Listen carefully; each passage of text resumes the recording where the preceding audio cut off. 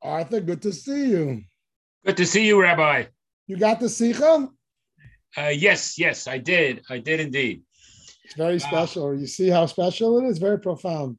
Very interesting. Very nicely put. Got a moment to ask you a question? Sure. First of all, there was a wonderful program dealing with A Cantor's Tale. Are you familiar with that? No. Tell me. It's the story of a man, Jackie Mendelson, who basically is trying to elevate Hasidus, the cantorial way of expressing deep emotion of Judaism. And he spends an entire hour illustrating it and teaching it. It's really quite wonderful. I was wondering if you have, if this is a part of the Hasidic way of singing and a way of relating. Hasidut, it's called. So singing nigun is a big part of Hasidus. Uh-huh. Nigun. The previous Rebbe said, if you don't appreciate music, you can't appreciate Hasidus. Uh-huh. Okay. Very really good. Can't appreciate Judaism. Yeah. Well, that's the same thing. What does Hasidus mean? Appreciation of Judaism, spirituality. Yeah. I used it in Howie Schiff's granddaughter's bat mitzvah, I think, because she's musical. She's artistic. I'm not sure when I use it. That I said the two sides of it. Why? Why can't you appreciate spirituality and Judaism if you don't appreciate music? Music is transcendent. It's art. It's the finer things. On the other hand, music is exacting. You got to do the right notes. Judaism has those both two extremes. It's art, it's soul, it's connection. On the other hand, it has a system, rules and regulations. The mitzvah has to be exact. And the two don't go in conflict. Because in real art, any real artist embodies both those extremes. Except I see the music, the music portion, not even portion, because it's not an accompaniment. It is part of, prayer. At least to me, it is. The choreography is part of it. The music is part of it. The words are part of it. It doesn't always, though. At least I've always seen it. It doesn't necessarily have to be perfect. I've been at lots of services where the Shliach Tzibur doesn't particularly have a great voice or musical sense, but yet, they're leading that service with ruach and okay, so it doesn't really maybe sound so perfect. Amazing. But it does at the moment. It kind of sounds perfect at the moment. So, for sure. Listen, words from the heart enter the heart. Yeah. Somebody can pray beautifully and it's not from the heart, it won't touch anybody, and vice versa. I'm just saying the analogy, the previous Rebbe is making an analogy. Right. He's not speaking about the cantor, he's speaking about the concept of music. Why is he using the analogy of music? This is the previous Rebbe. He said he's a high-level authority. I make such a statement. Why does he use music as the key to spirituality? Because it has the two extremes. It is transcendent, it's freeing, it's music, it's art. On the other hand, any musician knows that to create good music, it's got to be precise. And that's Judaism. People have a big problem with the precision of Judaism, the rules and regs. If this is supposed to be spirituality and transcendent, we should be able to decide what to do. We should light candles on Wednesday if we decide, if we feel like it. How does that fit with transcendence? And the answer, if you want to produce real music, you got to do it exact. And that's not in conflict with transcendence. It actually opens up our transcendence. It's counterintuitive, but that is part of the message. Hi, guys. Good morning. Good morning. Mark, I listened to the game last night. Jake sounded great. Oh my God, was it his first game? His first game was Friday night. His MLB debut was Friday night. He's got a series this weekend, and then Monday, Tuesday, Wednesday in St. Louis, and then he goes back to Omaha, and he's in Colorado, and it's going to be all season. But his MLB debut was Friday night. Well, yeah, Friday night, and then they're in a series in Arizona. They're playing Arizona. It's all MLB. It's all MLB, no? This is the Mets. Yeah, no, this is for the Mets. Yeah. This is for the Mets. This was his major league. Sounds opening night. Yeah, he was. Sounds so natural. Thanks. You either got it or you don't. You either got it or you don't. He was pretty amazing. This is opening day of the season. This is opening day of the season. That Friday was opening day for Mets. No. Mets opening day was a couple weeks ago. So what he's doing is Howie Rose, who is the radio voice of the Mets. It's Howie Rose and Wayne Randazzo. Howie is not doing a lot of the West Coast away games. He's pulling back. He's 68. He had a health scare last year, so he's pulling back a little bit. So they, went looking for, kind of somebody to be doing those games. And my son wound up, he sent his stuff in, and he's been in the minor leagues anyway. So he got the job, and so the first away series this season on the West Coast is this series now in Arizona. So they're in Arizona, and then they go to St. Louis. So he travels with the team, and he's in the major leagues, and so he's going to be doing the most of the West Coast Mets radio, away games radio with Wayne Randazzo. So he'll do innings 3, 4, and 7, and then any even numbered extra innings. So Friday night happened to have gone to extras. So not only did he get to call his first major league home run in the 7th inning, but he actually, for his first major league game, got to call the game, the final out, and which is like never happens for a guy that, is in the number 2 chair, because the number 1 chair is always, the 9th inning and the game and anyway. So it was great. It was just, so you're going to post, really cool. You're going to post some clips on the Lakota Sichos chat? Sure. Yeah. I don't know if I'm going to be able to listen to all 9 innings, but I'd love to hear. No. There's some clips of his. Did they win or no? They didn't win. His first inning and the home run. I'll put them up. Did they win? Yeah, they won Friday night. It was a great win Friday. They lost last night. They lost last night. Rabbi, can I just introduce... And then today at 4:00. Today 4:00 on CBS 880. If you want to listen to the game, it's a great game. It's CBS 880. Just download the app on your phone. So it's just CBS 880. It's the radio station. Whatever. If he sends around little clips, I'd love to. I'm not going to listen I to will. the game. I will. Quickly. I didn't miss a game. Trust me. He was on television. When, Gary. My brother, the great scholar, and I had a little radio between our beds in the room. We were Yankees people. Yep. And we didn't miss a game. Yep. Trust me. And when the Yankees were playing, we had the cards laid out at the infield and the catcher, Thurman Munson, Oliver Shalom. Yep. We had the whole outfield. We had Jackson, and we had the whole thing. And whoever was on the on-deck circle, we had his card. We had all 660 cards back in that day. Today is probably 1,000. Mark, quickly, do you know your son was on television last night? Yeah, we do.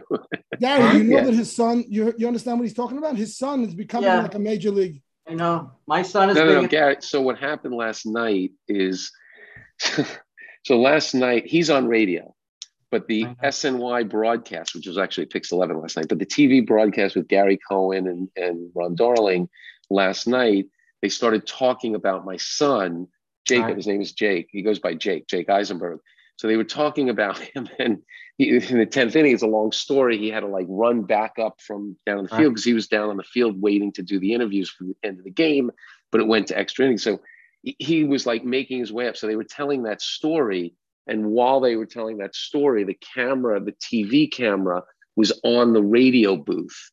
I saw so, while they were talking about it, there was all of a sudden, because I was watching the game on TV with the radio in the background, listening to the radio. And so our phones kind of exploded. That's crazy. Gary, what were you saying about your son?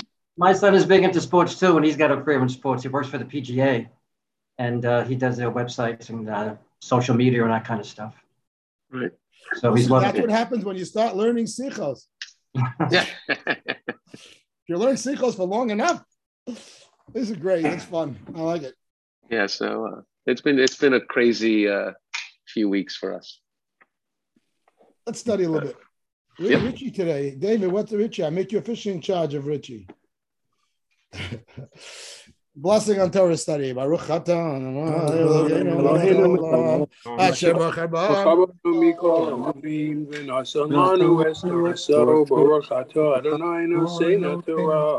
Amen.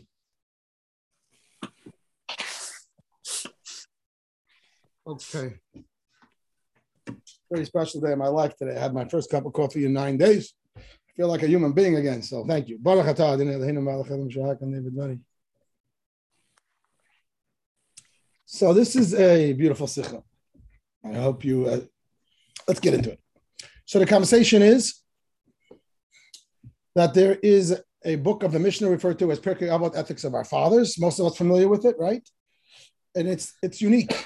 Whereas all the other books of the Mishnah, I'm going to throw it out, there's about 63 of them, are laws. This is the only one that is ethics. The only one.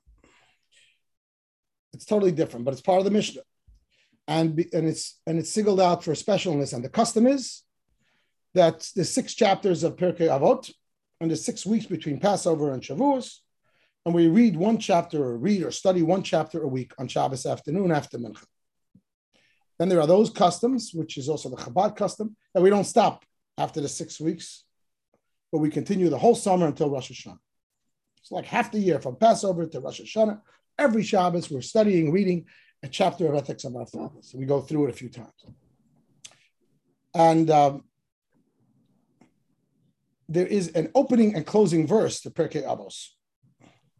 Before you start each chapter, there is a little section that's read, which is the theme of this sikha, which is actually a quote from a tractate, a Mishnah, a tractate Sanhedrin, a different tractate.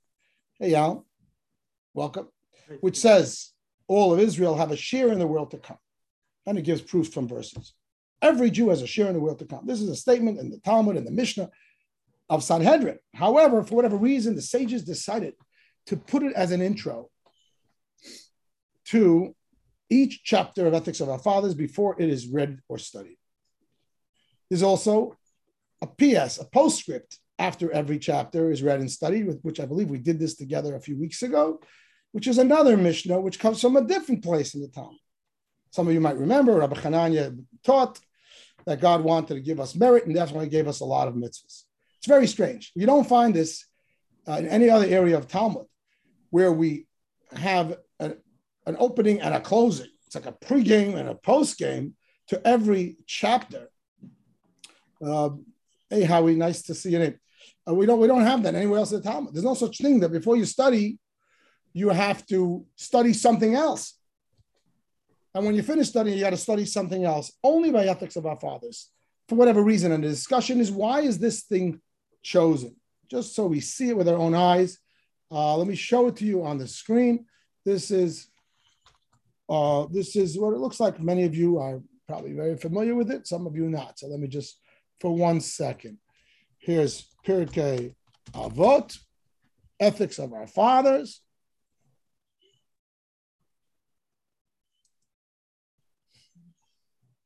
Pirkei Avot. Let's take chapter 1. Chapter 1 starts with number 1, but it has the introduction. Notice that they put the introduction in a lighter font because it's not part of the chapter. In fact, it tells you that it's from the tractate Sanhedrin, which is a different tractate, not Ethics of Our Fathers, but it's in there. Then you have the actual tractate, which starts with number 1 and goes all the way to number 18. And then it has the closing one, which is also placed here in unbold. And it also comes from a different tractate, the Tractate of Makot. So this we're not discussing today, but I'm just putting it up there for interest that there is a beginning and an end. And the Rebbe in another Sikha, which we covered together a few weeks ago, explains why this is the end. But today we're discussing why that is the beginning. It's almost like there's a sandwich. Again, it's interesting because it's unique in any area of Torah study. I don't know any other area of Torah study where we do this. There's a concept of making a blessing before you study Torah. But to study something else before you study this, it's like a speaker will get up, usually not a good speaker, will get up and say, before I begin, I have something to tell you. You know what I mean? Start. Here we have this introduction. And why this introduction? So let's read it. All Israel, which means all the Jewish people, have a share in the world to come. And as it is stated, your people are all righteous. They will inherit the land forever. For the branch of my planting, the work of my hand, in which I take pride. Okay. So the question is, why is this the introduction? What's special about this verse? It's a beautiful verse. It says that every Jew has a share in the world to come. Every Jew, no matter what, from the most pious, the most religious, the least. Nice to know. But that is not specific for Ethics of Our Fathers, Pirkei Avot. It's all of Judaism. Why is it the introduction specifically to this book, which is not all of Judaism? It's just the ethics of Judaism. So that's sort of the question of the Sikha. What the Rebbe does in the Sikha,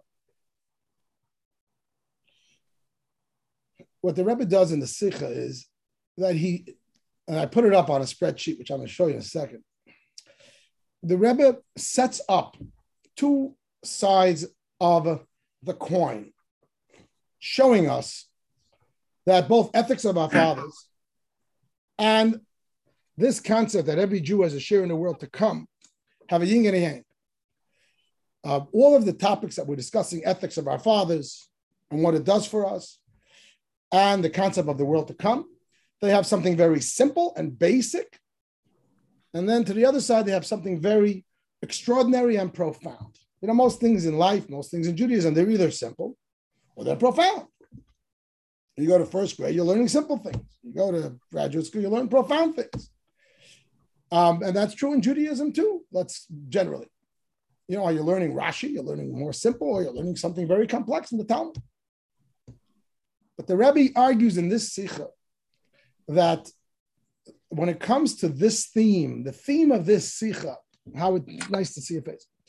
The theme of this Sikha is that we're discussing something that is so basic and yet is so profound. If you read the Sikha, you know what I'm talking about, but I'm putting it out there because this is the body of the entire Sikha. Hopefully we'll succeed in infusing a soul into the body because it's misleadingly simple. It's not simple at all. It's a very profound Sikha. Hopefully we'll be able to get to it, do it. So let's put up the spreadsheet and get into that Zuggesund, into that mode of thinking. Let me just make sure I can see everybody's faces. Brian, one day I'm going to get another screen and I'll be able to be like a human being. Okay. I got Levi home, so all my computer gadgets are taking a step up. But that's not going to last. Okay. So this is my entire spreadsheet for today. Could you just make that a touch bigger? A touch bigger? Sure. Yeah. No, yeah. Is that good? Perfect. Better. Yes, thank you. Okay. So let's first focus, before we get to the yin and the yang, let's first translate the word world to come. We're all familiar with the term Gan Eden, which means paradise, Garden of Eden. But here the Talmud uses the word world to come. It's different. So it's explained in many places, Nachmanides, in many sources, the Zohar itself, but they're not the same. There's a spiritual reward that the person gets after they die. and that is for the soul. It's in heaven. The soul experiences tremendous pleasure in the closeness of God. However, that is wonderful, but that's not the final destination for a Jew. The final destination is when all of history is accomplished and after Mashiach, either immediately after or 40 years after, depending on the way things play out. There's going to be resurrection of the dead, which is one of the 13 principles of faith in Judaism. It's fundamental, as difficult as it is to fathom, even though it's a little easier now with the advent of DNA and etc. In Talmud, they didn't talk about DNA. They didn't know about it yet, but they talked about the loose bone, which is an indication that it will always be here. And this is the final reward. This is the world to come. Aha! It's greater than Gan Eden. Gan Eden is wonderful, paradise, but it's not quite as great as the world to come, which the world to come is different and distinct from Gan Eden in that it is bodies resurrecting. Every Jew that ever lived, with almost zero exception, if you read the footnotes, there's a couple of exceptions, it's very hard to get into that camp, will be resurrected and come back and live in this world in their body. There's a whole discussion in the Talmud how old they're going to be when they come back and all that good stuff. And what if you got married a few times? Who are you going to be married to? Forget about it. But the bottom line is this is fundamental Jewish faith, and this is the ultimate destination. Not Gan Eden. Gan Eden is for us is nice, but it's a temporary entertainment station until the project of creation is fulfilled and we have what's called the home for God in this world, and we all come back to that home and live with God happily ever after. There's no death anymore after Gan Eden, after the world to come.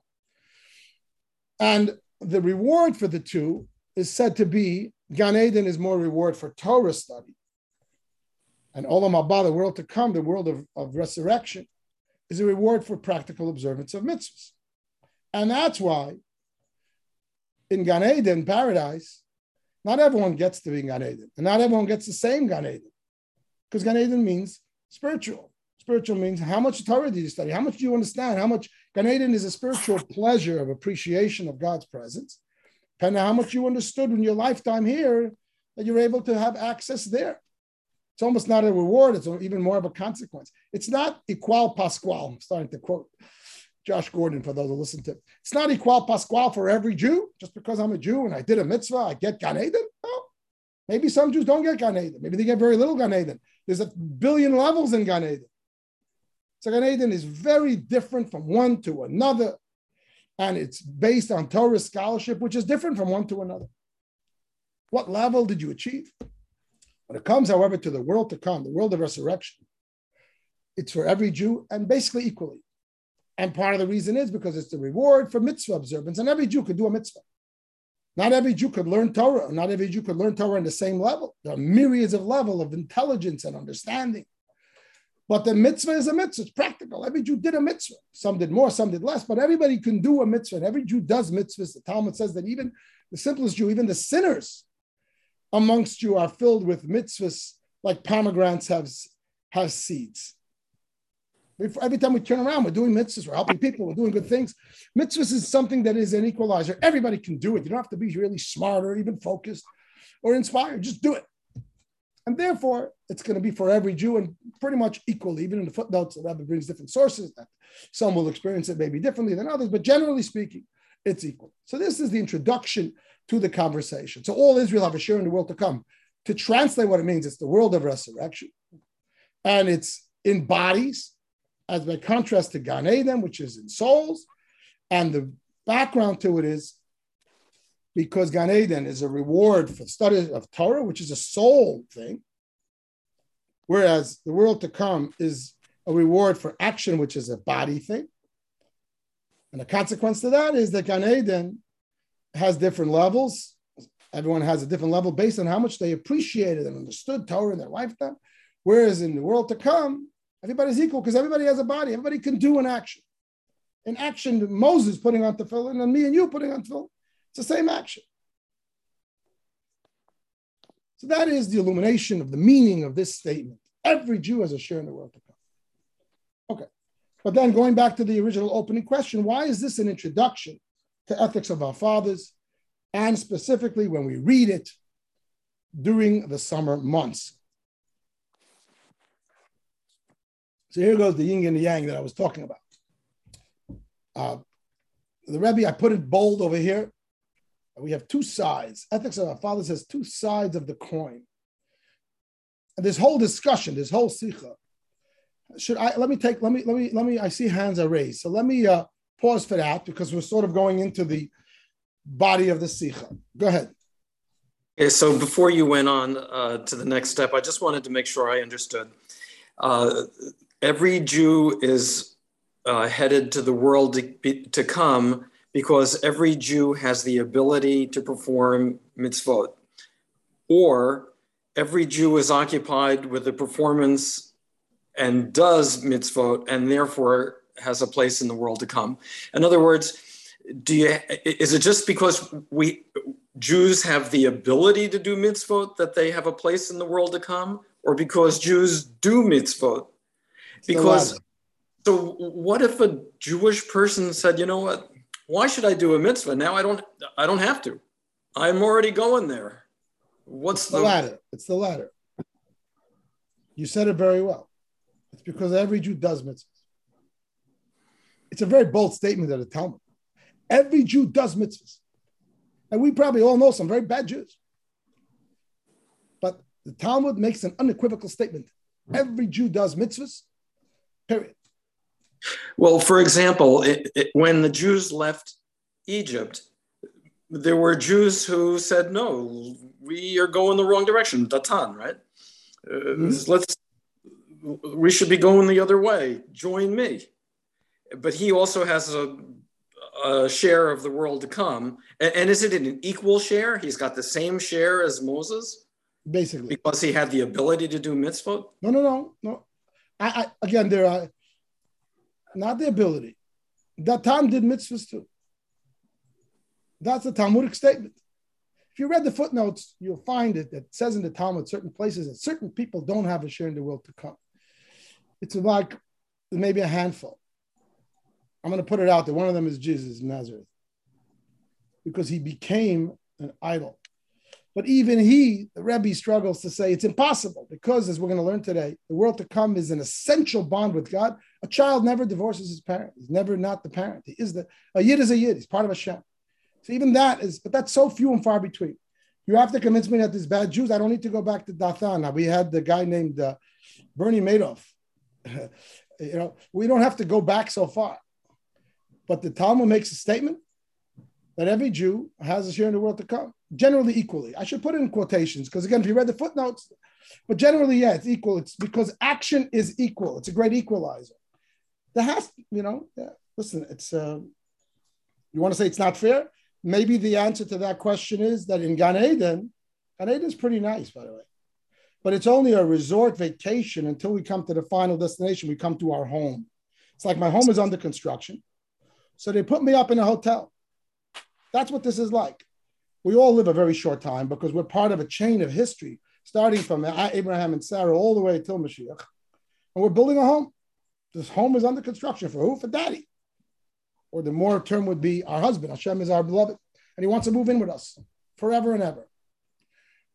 So it's under construction. So what happens, we all do some construction and then we go we're too old to work. So they put us up in a resort and we stay there and we have a great time, the best entertainment, the best everything, based on how we produced in the project. Until the home is ready. When the home is ready, everybody moves in. So yeah, the home is ready, everyone moves in and it's equal. It's equal.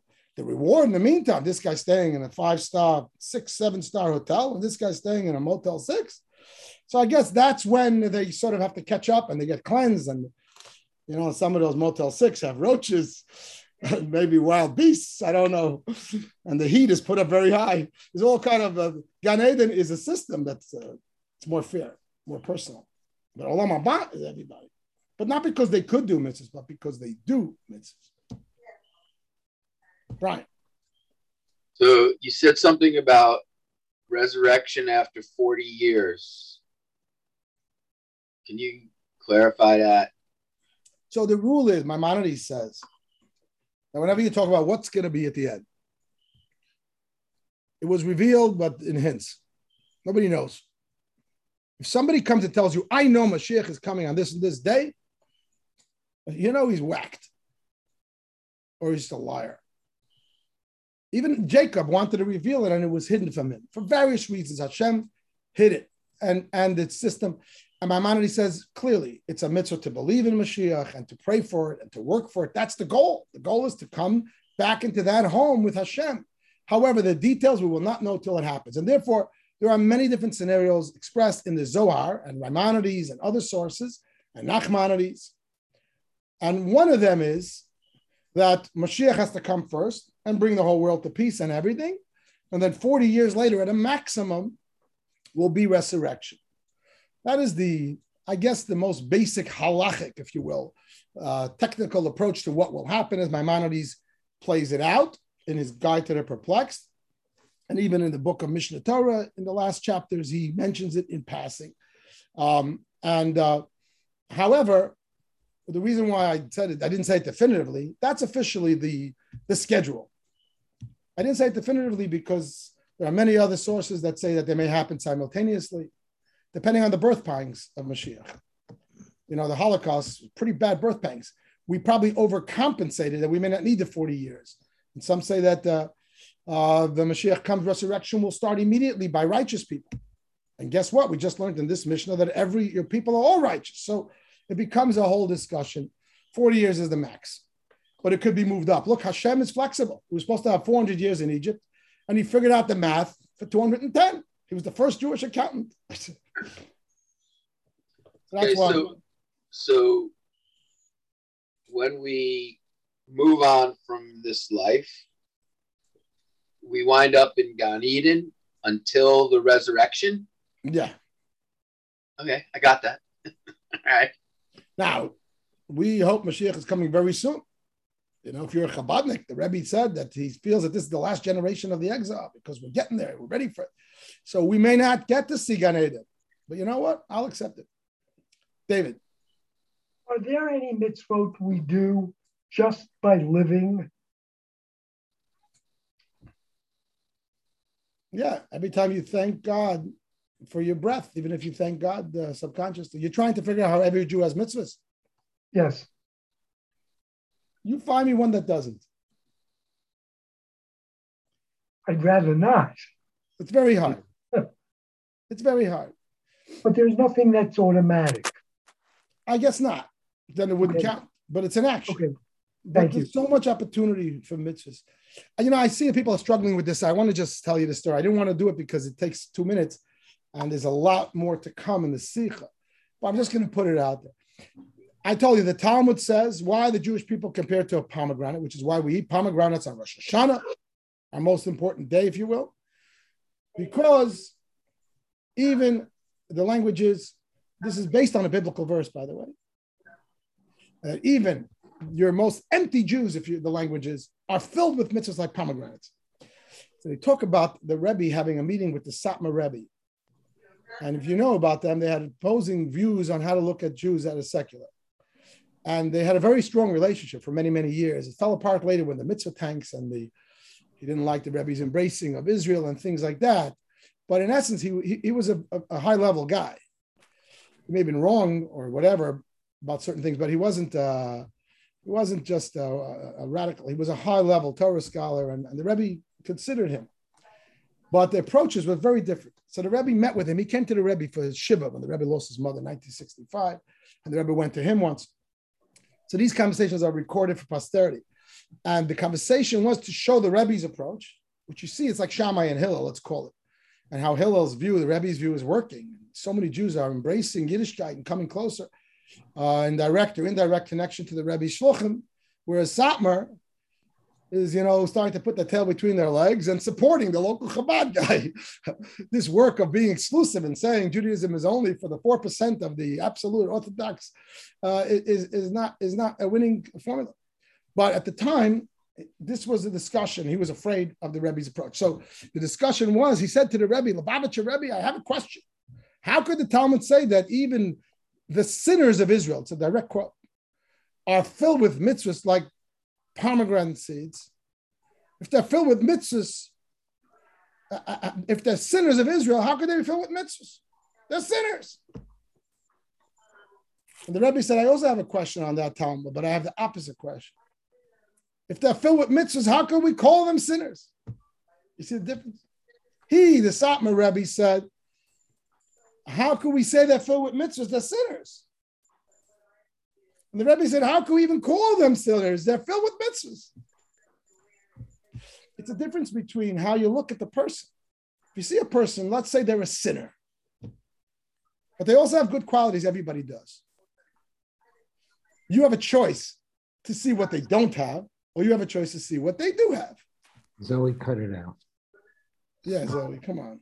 Rabbi, How are you going to decide which angle to go to see what they have or what they don't have? Depends. If it's your child, you're going to notice what they do have because you care about them. And you'll try to build on it. If it's not your child, if it's just an employee who's here today, gone tomorrow, you'll see the weakness, and that will be your focus. To the Rebbe, every Jew is Hashem's child, and therefore he said, how could you even call him a sinner? He's a sinner. He's filled with mitzvahs. I don't know if that was understood, but this is a very striking difference. Michael, you had a comment? No, Zoe took you away. Michael, you want to say something? Wait, I'm muted. Yes, I want to say something. When Mashiach comes, everybody will know God. That's what it says, right? No. Everybody. It doesn't mean just the Jews. It means the whole world. So if the whole world knows God, how come only the Jews will be resurrected? Knowing of God by the whole world is a symptom of the time of Mashiach. You don't have to wait to the era of resurrection for that. Okay. The time of Mashiach is very much like now. It's just a world without tzuras. It's exactly like now. Mashiach could come today. Hopefully he will. Nothing's going to change. We're all going to have our jobs. The doctors will probably be busy with preventative medicine because there won't be illness. But we're going to have, the lawyers will probably be busy with, deeper discussion of law, how to make the world better because there won't be discord and dishonesty. But exactly as now, without the negative, because the knowledge of God will be felt by everybody. By who? By all people. Resurrection is a different phase. It's not necessarily at the same time. And it's a different concept. Not to say that non-Jews don't have it. When Maimonides clearly states, a non-Jew who does the 7 mitzvahs has a share in the world to come. Arguably, this is the resurrection. But it's not a statement that everybody has. That's a Jewish thing. Should we move on? If you don't mind, clarifying what we just discussed about Gan Eden being a way station for the world to come.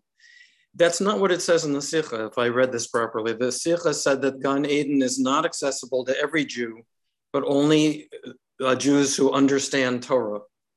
So there is a different class of Jew who goes to Gan Eden before the final resurrection. And I'd sort of like to know, so what happens to the rest of us? Well, you're not part of that class. By the way, I wrote that on my spreadsheet, did I not? I wrote that, I just highlighted it. So you're right. But the class is very broad.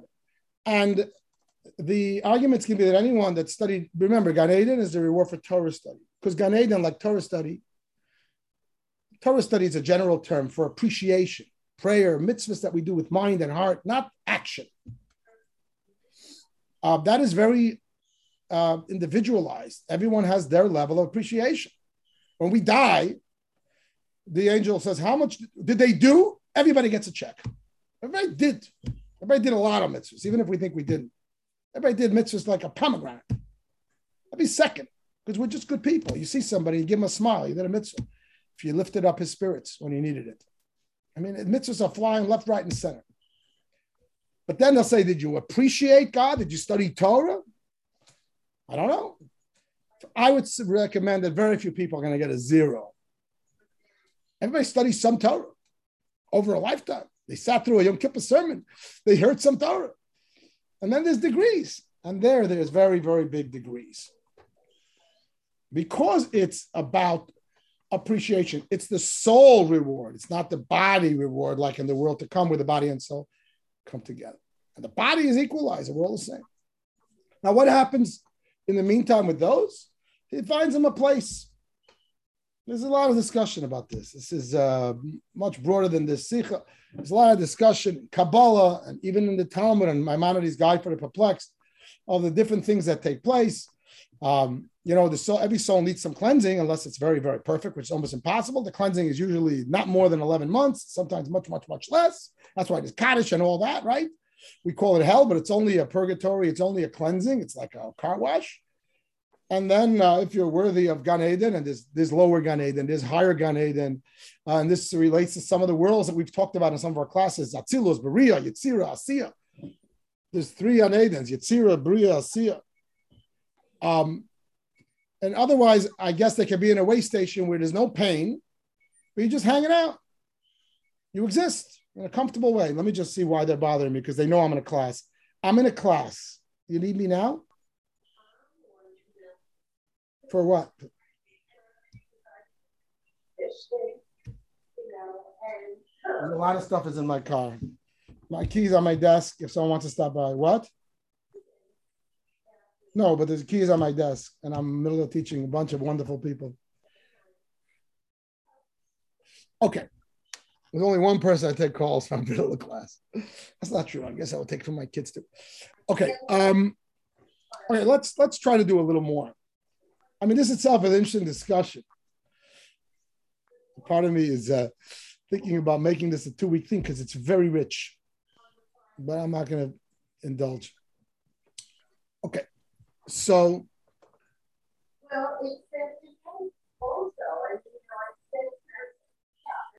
Let's see what happens. We only have 20 minutes. I don't know if we can do justice, but let's give it a shot.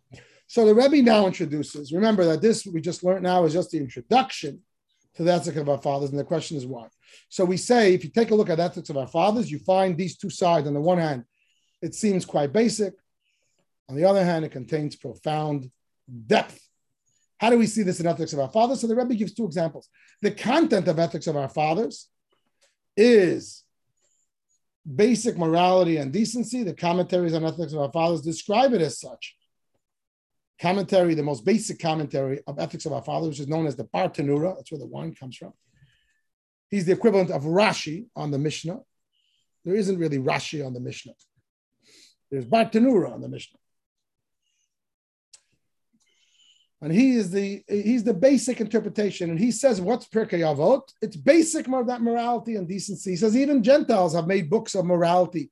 This is not so much Torah. It is, but it's a parallel to other wisdoms. It's basic. But then on other places, the Talmud refers to ethics of our fathers as beyond the letter of the law, the ways of a chassid. A chassid in Talmudic language means someone who goes beyond the letter of the law. We call a chassid somebody who is following the chassidic approach of Kabbalah and Jewish spirituality. But that's an invention post Baal Shem Tov, that terminology. It was given to us by the opposers of Chassidus.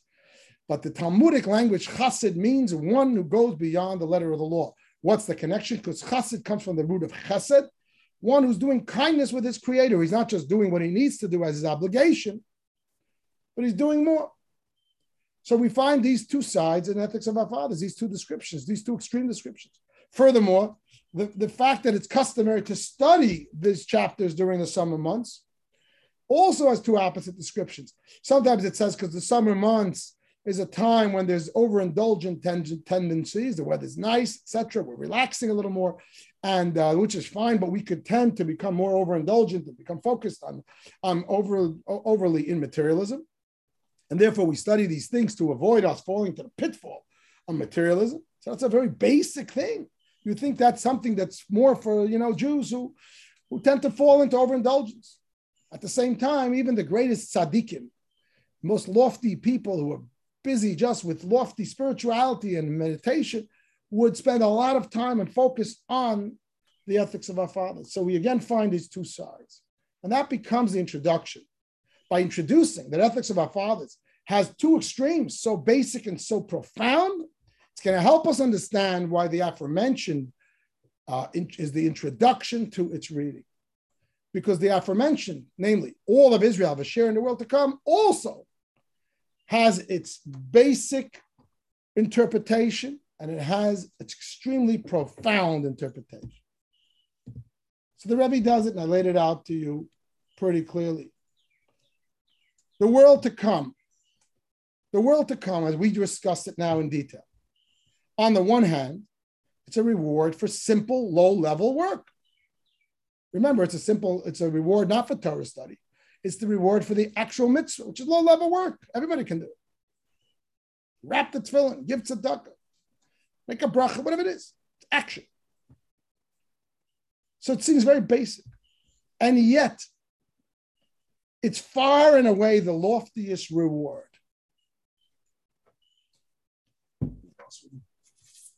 Can you take it off in my piece?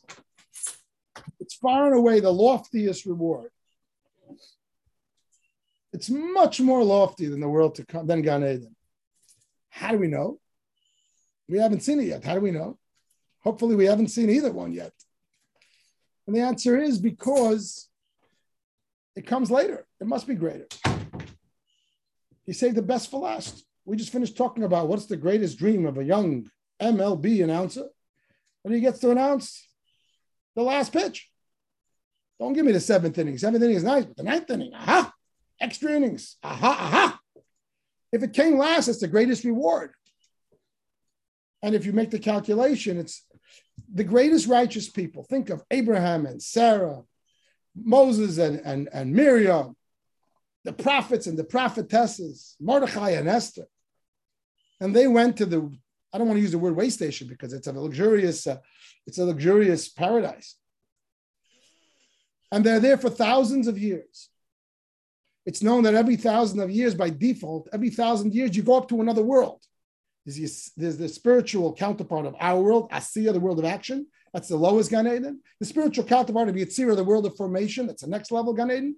And there's even a spiritual counterpart of Beria, of the world of Bria, the world of the lofty angels that get burnt up, which is the highest Gan Eden. And after 1,000 years in Gan Eden, almost by default, you graduate to the next world. Plus, that's why we say Kaddish and we do a schnapps on the day of a Yartzeit, and we say the neshama should have an aliyah. Aliyah is like when you come up to the Torah, when you go up to Israel, aliyah, because the soul goes up each year, it graduates. Remember, we're talking about paradise. Paradise, Gan Eden, is Torah study. It's intellectual. And in intellectual pursuit, you never stay static. You always grow. So 3,000 years, Mordechai and Esther, Abraham and Sarah are learning higher and higher levels of paradise. Wow, they're like it, at least in Berea. And they will find it worthy to leave that state and come back down here into a physical body, which means it has to be much greater than that. So we see two real extremes in terms of what the world to come is like. How can this be? Let's shed light on these two extremes. Why should there be two extremes? Either the world to come should be basic, a reward for basic service. You don't have to be a big smart guy. You're not a scientist in the language of Torah. You're not a big Torah scholar. You didn't discover the cure for cancer. You didn't learn a lot of Talmud and Zohar. You just did the mitzvahs. You're a mailman. You just did it. It makes sense. It's a basic reward for basic service. But on the other hand, it's the greatest reward that Abraham and Sarah will come back here for it. And they're going to say, forget that whole paradise, that resort close to Hashem, like an angel of seraphim they're going to be. They are. And they're experiencing that. And they're going to come back here to this place. Obviously, this place will be perfect and glorious. But why? How do you explain that? So the fundamental part of the sikh is this line.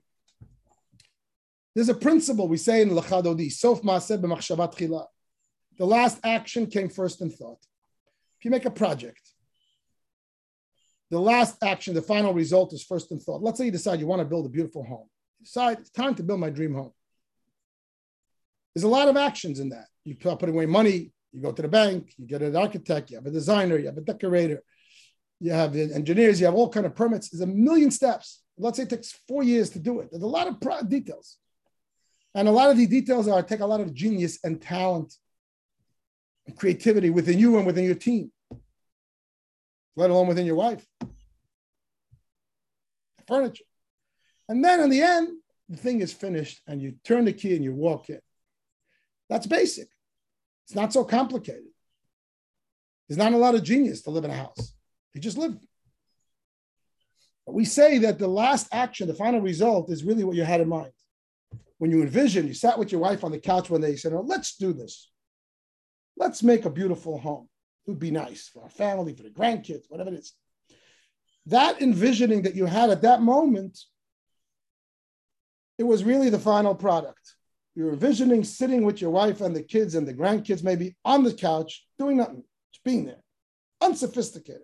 Even though a lot of sophistication had to happen in the intro, because the principle is, and you could translate this in any project in your fields and whatever field you're in, you have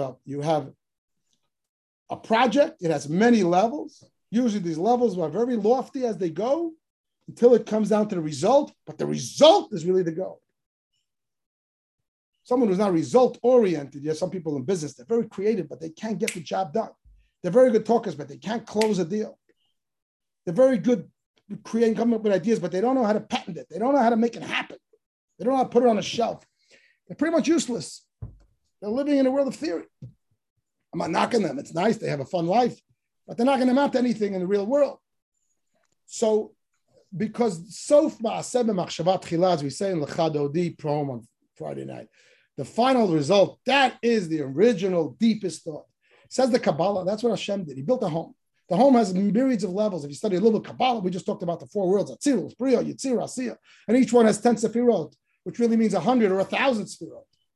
And above that is the Keter, and above that is the Tzimtzum, and the world of Tohu, and the world of Tikkun, and etc. Any number of levels, angels and souls, it's a whole business. If you think this universe is gigantic compared to the speck of dust we call Earth, the spiritual universe is gigantic compared to the speck of dust of this universe.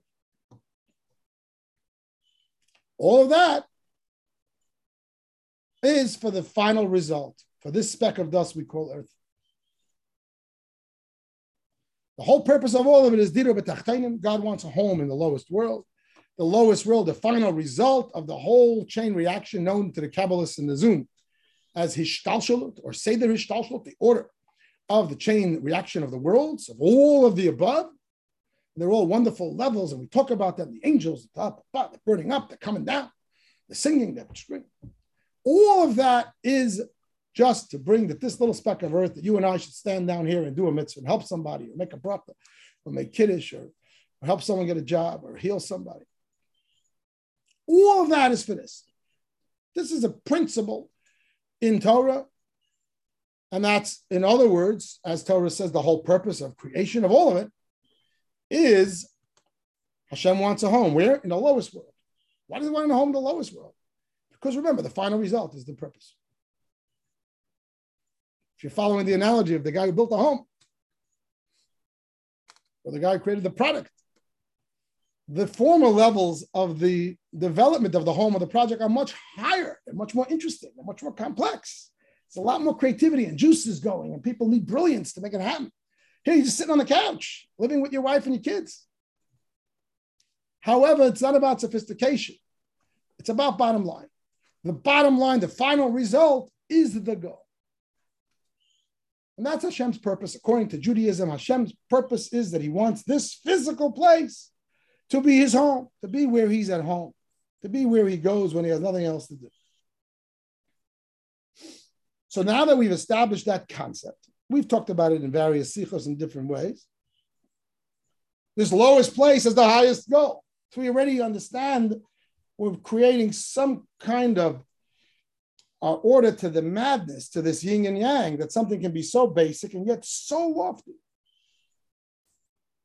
Because the last action, the basic physical world that we live in, that is Hashem's deepest purpose.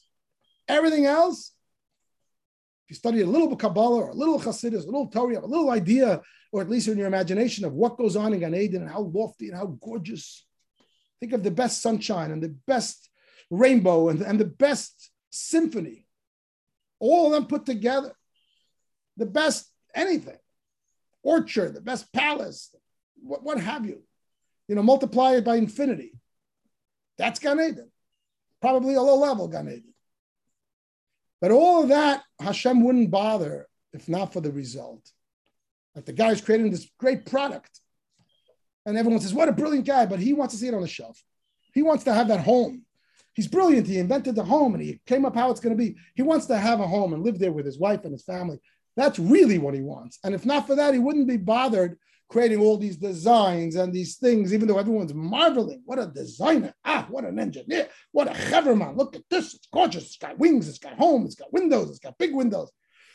He says, yeah, that's all wonderful and beautiful, but that's not what I want. Hashem would give up all of the other worlds if they were not to bring to the final purpose. So the final world is very simple. It's basic, and yet it's his essence. It's what he wants, his family. Jewish people are considered his family. He wants to move in with us. So based on this, let's continue. A mitzvah is accessible to all. We said that every Jew has mitzvahs, filled with mitzvahs, and that's why every Jew gets a share in the world to come. Why does everybody get to do mitzvahs? Why do we say that you'll be hard-pressed to find a Jew who doesn't have mitzvahs, filled with mitzvahs? On the one hand, because mitzvahs are unsophisticated. You just do it. You can do them all the time, very quickly. You don't have to think about it. You don't have to be focused. You don't have to be inspired. You just do it. If Nike didn't steal that slogan, I would. For Chabad and PW. Just do it. That's the secret to Yiddishkeit. So it's simple. It's not profound. And yet, we say the mitzvah is accessible to every Jew. You know why? Because it expresses Hashem's essence and purpose. And every Jew is part of Hashem, and therefore every Jew has mitzvahs. These things are as far away as east and west. You're telling me that every Jew has mitzvahs because mitzvahs are nothing. You just do it. And the same token, you're saying every Jew has mitzvahs because how could he not? If he's a Jew, he's God's child. What is a child? He's the DNA. He's the essence of the Father. And what is Hashem's essential desire? Mitzvahs. Physical. A home in this physical realm. So every Jew has to have mitzvahs. I want to give this an analogy to this. I want to give this analogy to bring this to life. And it's an analogy from something that I witnessed myself. Recently, it was a funeral. It doesn't matter. It could have been a wedding. It was an occasion where I was involved with the family, and I only know 2 out of the 3 branches of the family. There's 3 children, whatever, 2 girls and a boy, doesn't matter. And I'm a little familiar with the relationship of the children to the father. The father's a very high-level person, very smart, and also very accomplished in the real world and very successful, very charitable. He'll help people privately, like a real person. He's also a brilliant person. He's filled with knowledge and nothing he doesn't know. And I had a little bit of an inkling. This is something I observed. I'm not sure if I'm absolutely true about that case, but it taught me something that helped me in understanding Hasidus, and specifically this discussion. So I witnessed how they all came to the funeral. I spent a lot of time, when you do a funeral, I spend time at the shiva.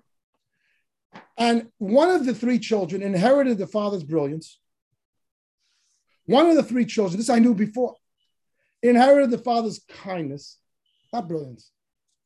Simple person, but the kindness, the you know what I mean? The hearts. The 3rd one, just a person, fine person, nothing special, doesn't excel in either one. And the first 2 have an extraordinary relationship with the father. How do I know? Because all the years, whenever I talk to them, they talk about the relationship. And the one who is brilliant, probably on par with the father or more, will always tell me, my father just said something, this and that. It's so brilliant. That child appreciates the father's brilliance because that child is brilliant. The next child will always see the father in a way of the character, because that child has character. We come to the funeral. It wasn't and they all come in. It's for their mother, so they're obviously, and they all live in different places, what have you. And I watch how they greet the father. And I'm familiar with the relationships. I'm taking a rabbinic license to build on the story a little bit. And they meet each other. And I know the relationships are deep.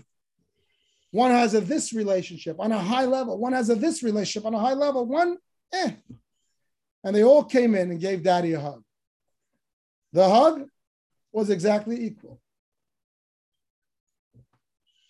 There was absolutely no difference. Obviously, I'm not a reader of the minds, but I'm making the point. On the hug, the father, the hug was there the same. What do you mean? How could you say it's the same?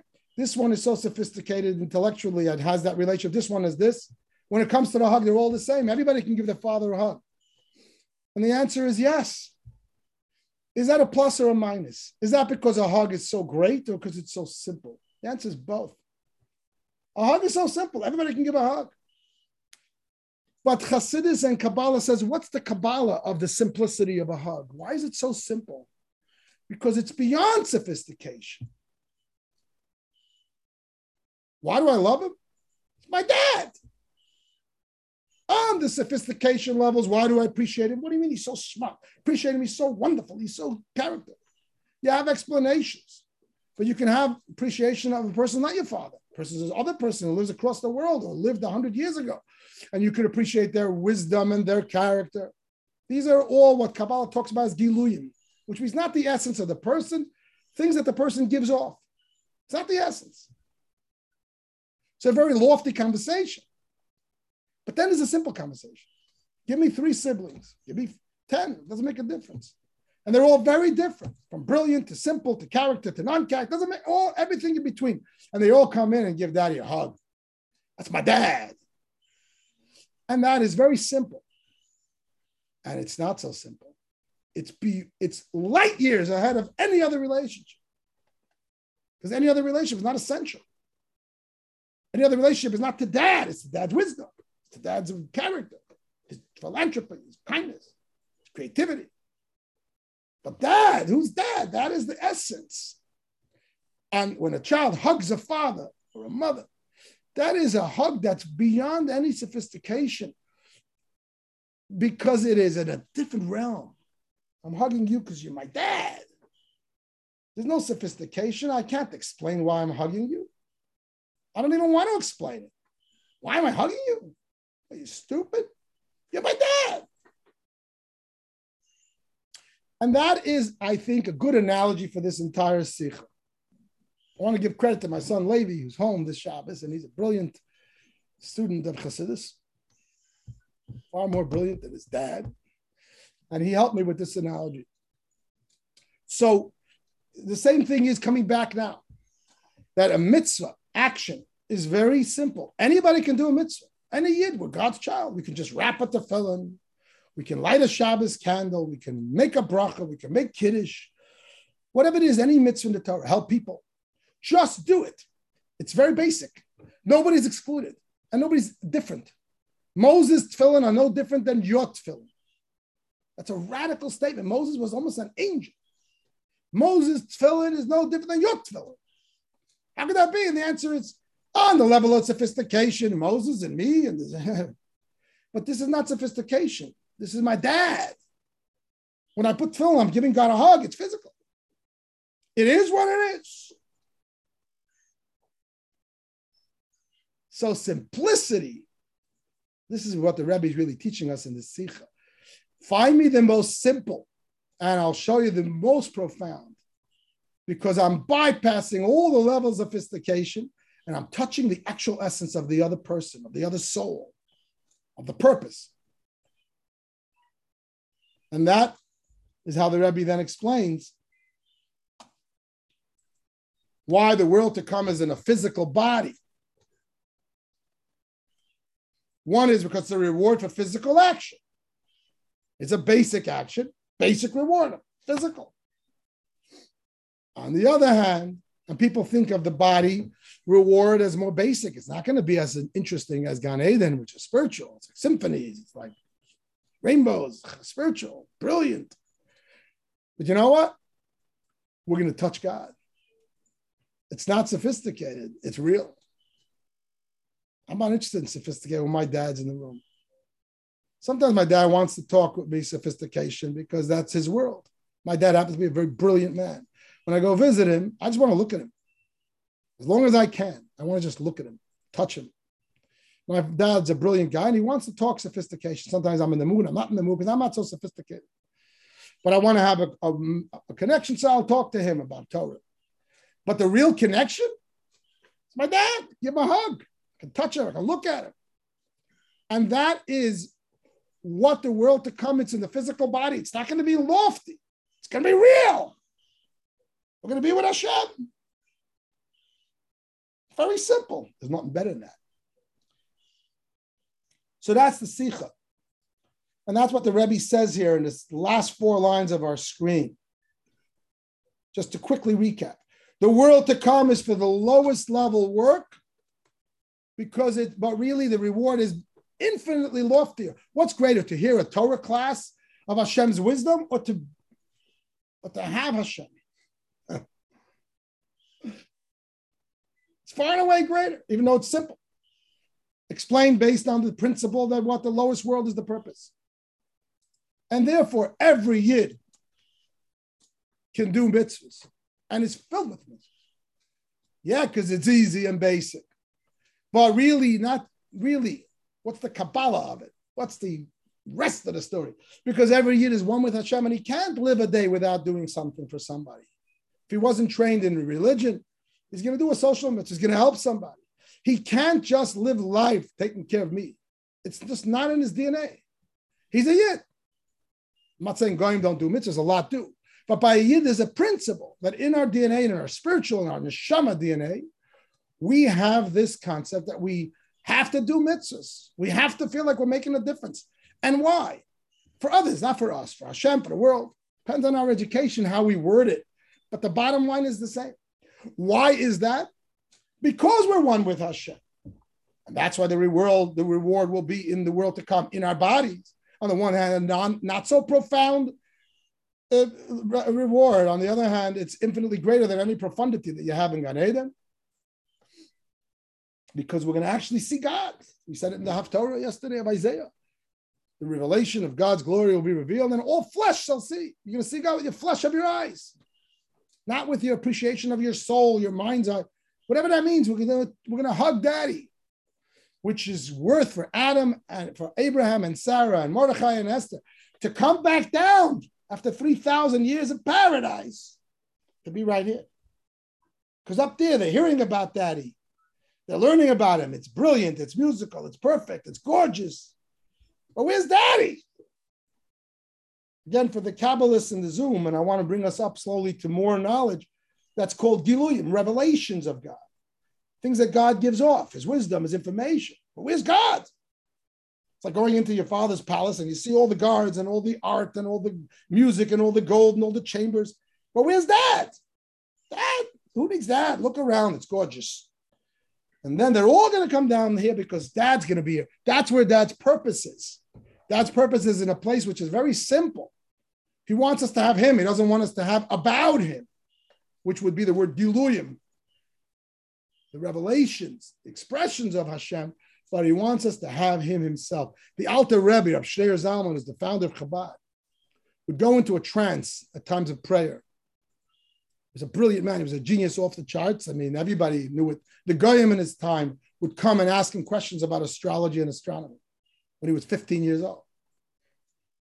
And yet this great mind, when he prayed, he would go into such ecstasy that he would fall on the floor and roll around in ecstasy. A person who's experiencing more than they can handle, to the point that they had to pad his room with cushioned walls and floors so he shouldn't get hurt. The Alter Rebbe. So what happened was that often when he would be in that trance, it would happen different times during prayer, doing mitzvahs. They would hear him saying in an undertone. Incidentally, just parenthetically, the Alter Rebbe would say discourses of deep, profound chassidus, most of which is published today. How is it published? Because it was written down by scribes, people who heard it, often edited by the Alter Rebbe himself or the second Rebbe. We have many, many, many works of the Alter Rebbe. I don't know, 50 books of the Alter Rebbe, 40 books.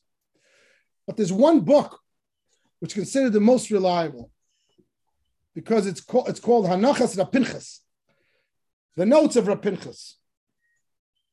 There were many scribes who would hear and who would have good memories and write it down, like in our generation, Rabbi Yoel Khan. But Rav Pinchas is something special because Rav Pinchas was able to roll on the floor with the Alter Rebbe, and he heard all of the deep, profound Torah thoughts that was said in the moments of ecstasy, and he recorded it for posterity. And some of the deepest concepts of Hasidism that tell us about what God's real mystery is and his purpose and his desire are in Rav Pinchas's notes because he was down there. So coming back, close parenthesis, when the Alter Rebbe was in those moments of ecstasy, they would often hear him say, I don't know if you've heard this phrase before, but you should remember this phrase. This is like Chabad 101. The Alter Rebbe would say, Father in heaven, he would say, I don't want your paradise. I don't want your Gan Eden. I don't want your lower Gan Eden. I don't want your higher Gan Eden. I want just you. In Yiddish, ich will nicht dein Gan Eden, ich will nicht dein Olam Haba. Ich will nicht Gan Eden hatachten, ich will nicht Gan Eden ha'elyon. Ich will nur as dich allein. I want you alone. And what it really means is what the Sikh is saying. I want to be with Hashem. I don't want to get reward. I don't want to get points. I don't want to get a nice paradise. Am I stupid? I have a dad. Just give me my papa back. Like some stupid people who celebrate when a father passes away because now they got an inheritance. A smart kid would say, take back your inheritance. Give me back my papa. I don't want to make like the world to come is not going to be amazing. It's going to be beyond amazing. But it's going to be beyond amazing because of the real reason. When God's in the room, it's nice. It's a lot sweeter than any paradise that you could possibly have. Not a lot, infinitely squared. Sweeter than any paradise. It's God. But the way to get there somehow is through the practical mitzvah, which it too has these two sides, so simple and yet so deep. Not deep, essential, beyond deep. You just did it. What'd you do? You touched God. You did it without knowing the reasoning. You just wrapping black straps on your arm. A lot of people have a big problem with that. Judaism is the people of the book. It's true. But what is the bottom line? What is the sof ma'aseh b'machshavat tchila? The final way you want to get the bottom line and sit on the couch with Hashem? Put on the black straps. Just do it. Really? It's so basic. But you're giving him a hug. A hug is basic. But don't get better than that.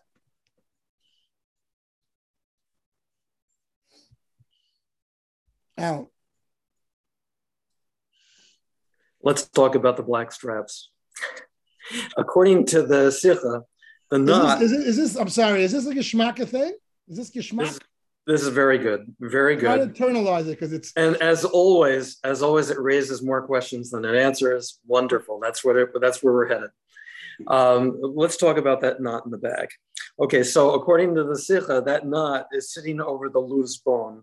So I have this yes? issue. Yes. I didn't know that, doctor. Check the Sikha. I was amazed. My God, I missed that. Yes. Okay, so wonderful. I'm glad we're all participating together here. But I've done anatomy. Howard, Mark, you've done anatomy. I don't remember this loose bone.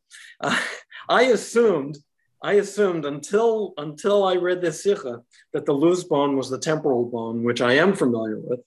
However, the problem with the temporal bone is we've got two of them, and we're supposed to, the reconstitution is going to be from the loose bone, which is singular. Where did you see in the Sikha the loose bone is where the tefillin knot? Okay, so go near the end. It was 7 pages. I'm going to guess it's on page 6, around there. Check a footnote just in case I didn't. I see loose is only mentioned once. I have it. Okay, go ahead through it.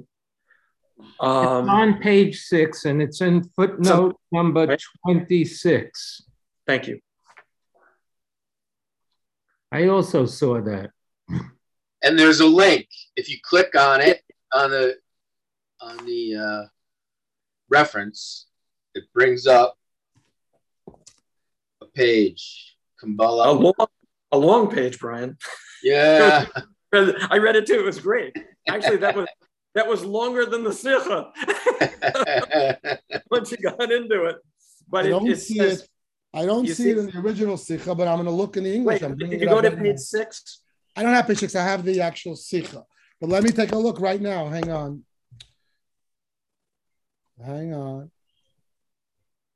At the bottom of page 6, footnote 26 is a link. Oh, but I think it was actually in the Sikha itself, Brian, that there was a reference beyond that. I don't remember. It could have been in that separate piece as well. But it was startling, actually, because for a bone that I never saw, it gives directions how to find it. 1 second. Here it is, right? Okay, this is this is 26. According to the Arizal. Okay, I know it's not brought in the Sikha, by the way. The footnotes don't line up exactly. I don't think it's brought in the Sikha, which is fine. There's a lot of scholarship that's not in the Sikha. I'm looking at this. I don't see even a reference to the work of the It does. It says that the loose bone never decomposes. No. Right. I'm saying that footnote 26 is not in the original. I'm not saying that it's not correct. I'm sure it is. I'm sure they checked it out and they wanted to make it interesting. Can you go into the Arizal? Sure. Just click where you are there. And just go up a little bit. Maybe it's there where I read it. From the teaching of Isaac Luria. Very interesting. Go ahead. Moshe Yanofsky, when Moshe Yaakov Wisniewski is known to be like an expert on the Luria Kabbalah. All right, so just bring it up a little bit. I never heard of this. I'm just telling you. This is fantastic, though.